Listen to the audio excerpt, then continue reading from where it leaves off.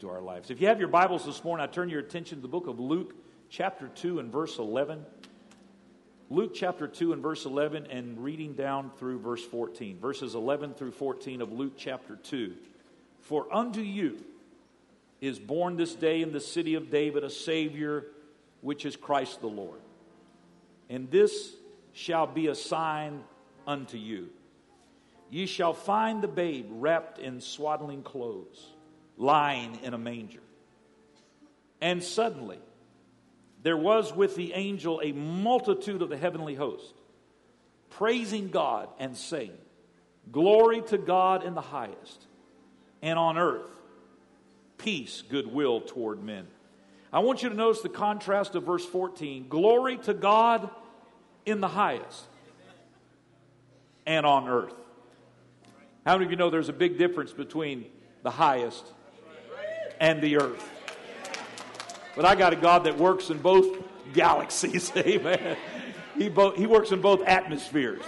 He's glory to God in the highest, and He's also peace and goodwill on earth. I want to speak this morning from this title: A Star, a Stable, and a Savior. A star, a stable, and a Savior. Under the reading of the Word of God, everyone said, in Jesus' name. You may be seated. Thank you for standing. Several different stories were happening simultaneously at the birth of Jesus. Matthew records that wise men came out of the east and followed a star. It brought them to Herod, who was the king of Israel, and Herod did not want any king to be born in the land that would receive worship. He didn't want any kind of a threat to his kingdom, Bethlehem included.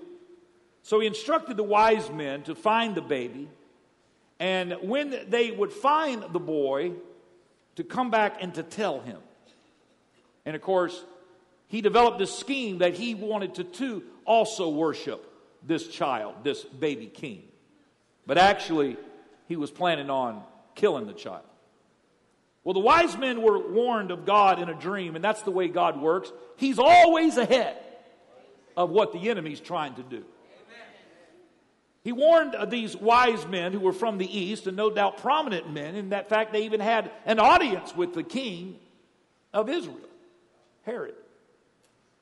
And so when the Lord warned them through a dream, they just simply went back home. They didn't go back to the palace to report to Herod. After visiting with Mary and Joseph and the baby Jesus, they just returned back home. Well, Herod was upset when he learned of this, that, these wise men did not, participate in his grand scheme. And so he had all of the babies that were 2 years old or younger, all of them killed. Every baby 2 years old or younger.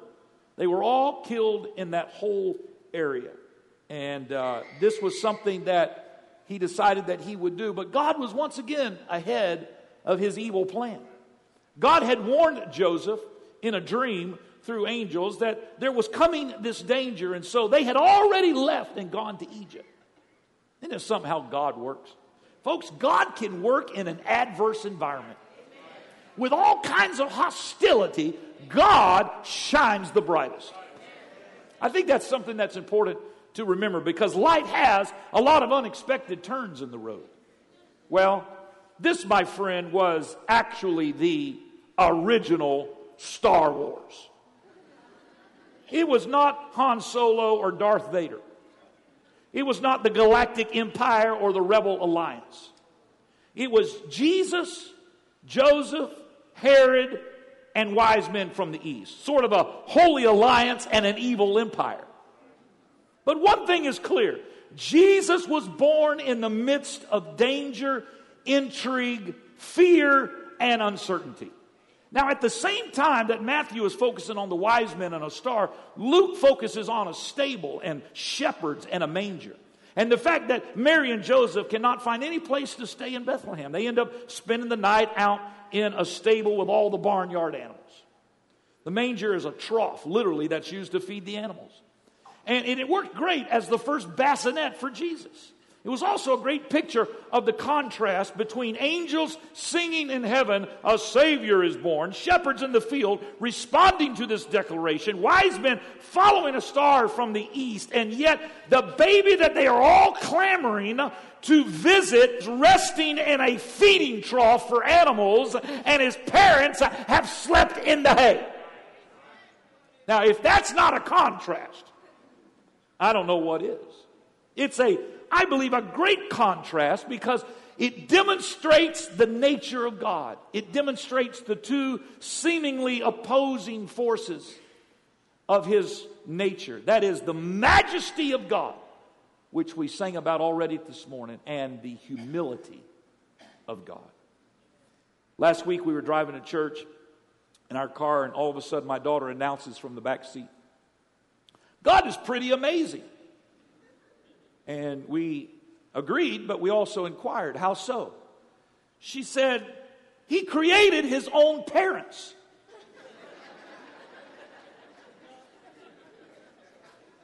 We were like, yes. And we just sort of looked at each other, and out of the mouth of babes. That's the awesome part, though, of the Christmas story. And the fundamental message of the Christmas story is that God would come to humanity, wrap Himself in flesh, and be born in a manger. Not just to amuse Himself or to test His creation, but He does it for one purpose, and that is to be a Savior for all humanity. Now, if this message was a play or a drama, and it had 3 characters or 3 acts, then this would be the first character or the first act of this play. The first thing that I want to focus on today is the star. The star represents all of the hope that we have in our humanity. We are born with hope. It represents all of the dreams and the wonder. It depicts our nature to want to reach and to explore. Even as a child, we sing the little song, "Twinkle, twinkle, little star, how I wonder what you are. Up above the world so high, like a diamond in the sky." Those lyrics are from an early 19th century English poem by Jane Taylor called "The Star." It transcends generation. It transcends cultures. It is common to all people to want to reach and to hope for the best. We're all born with a star in our spirit. It was the stars that called us to go literally where no man had gone before, to send men to the moon. It may have led wise men from the east, but it has been drawing men from the beginning of time, physically, emotionally, intellectually, and metaphorically. The star still draws us. It represents our hopes and our dreams. But it also sparks our imagination. The lessons of this past weekend, as people camped down in front of theaters and waited 24 hours in advance for the doors to open so they could watch the latest installment of Star Wars. I couldn't help. In fact, the subtitle was "The Force Awakens." I couldn't help. I wrote a blog, and if you go to the blog through the website, you maybe want to read it. But I couldn't help but see the contrast between that and what the Lord did. And so I wrote a blog called "The Original Star, The Force Awakens." Woo, hallelujah. I'd like for the whole world to stand in line to hear about really what the true star is all about.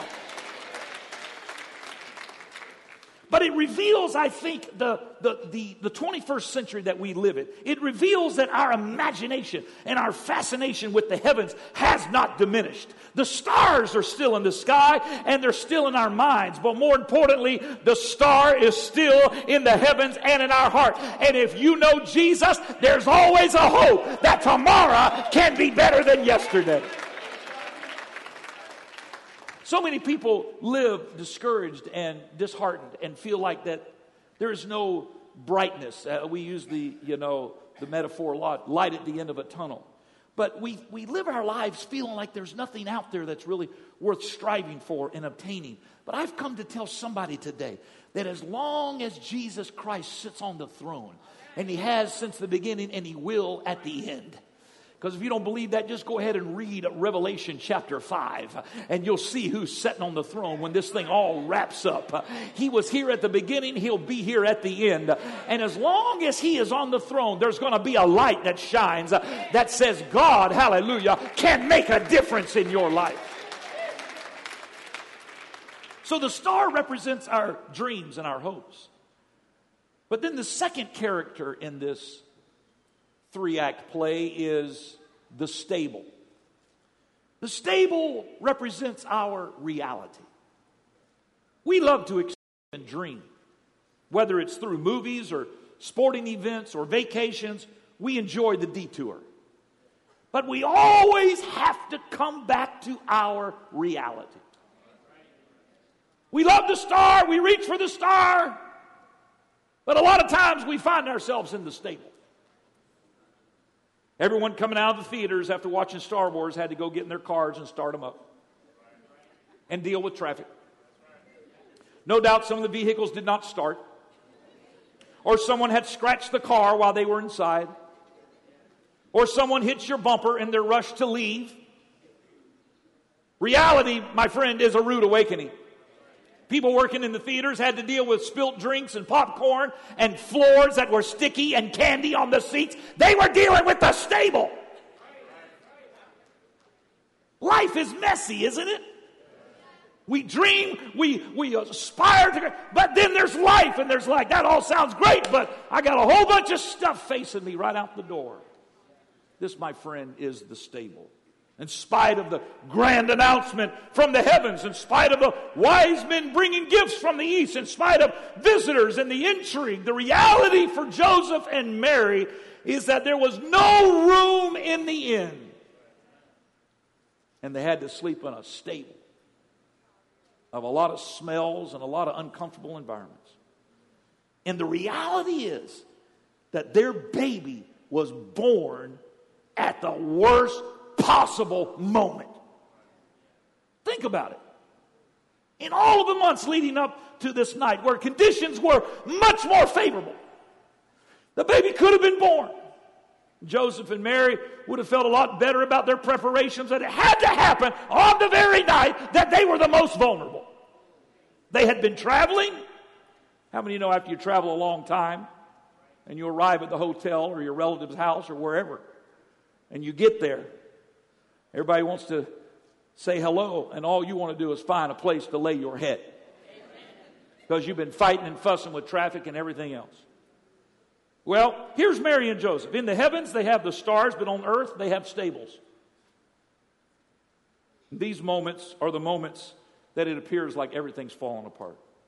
Less than desirable circumstances. Places in life where we wonder if Jesus has lost our zip code. Now, you may not have ever slept in a barnyard. You may not have ever slept in the hay. You may have not ever had a baby while sleeping outside. But you have had places in your life where you wondered, where is God? Can I get a witness from somebody that knows what it is to be in a stable? Just when we don't think it can get any worse, we end up in a stable. I can just picture Mary less than thrilled about this trip to begin with. Great with child, uncomfortable in the best of circumstances, much less on the back of a donkey on a bumpy camel ride.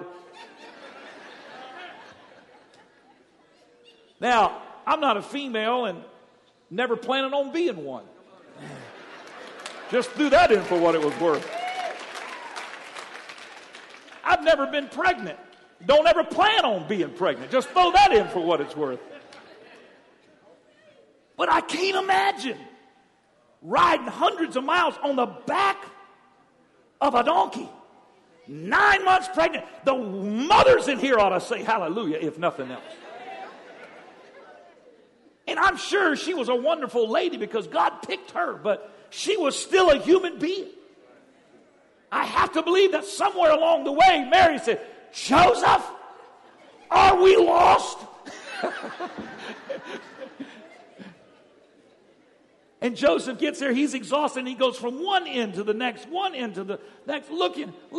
And everybody had come to Bethlehem. You had to go. Caesar Augustus had said, everybody's got to pay taxes. You got to go to your homelands. A great census is a great time to figure out who everybody is, where they're from. So everybody that was from Bethlehem had to report back to Bethlehem. And so there was no room in the inns. All these people that were visiting from out of town and out of the country. So they got there in the middle of all this. And I'm sure that Joseph looks back every time he comes from an inn that says, no, there's no room.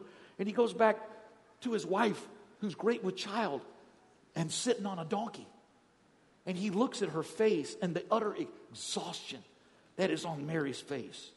The wise men are following a star. The shepherds are watching an unusual formation in the sky as they prepare for the first presentation of the Hallelujah chorus by Heaven's choir. And Mary would just like to find a place to lay her head.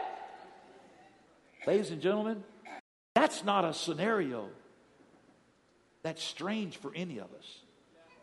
Maybe those specific facts are. But if you look at the principle underneath it all, we know God. We know there's a heaven to gain and a hell to shun. We know that there's a God that cares about us and He's directing our steps. But we still have to deal with our realities.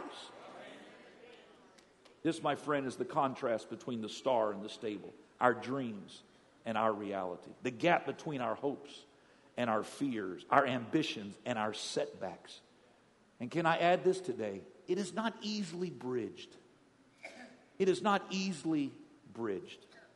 The chasm between the star and the stable seems to get wider every day. As much as we try to traverse this great canyon, as it were, we can't do it on our own. The pieces don't seem to fit. It's not getting better. The gap is not closing. It's getting wider. And that leads us to the third act of this play. And that is, we have more than just a star and a stable. My friend, we have a Savior.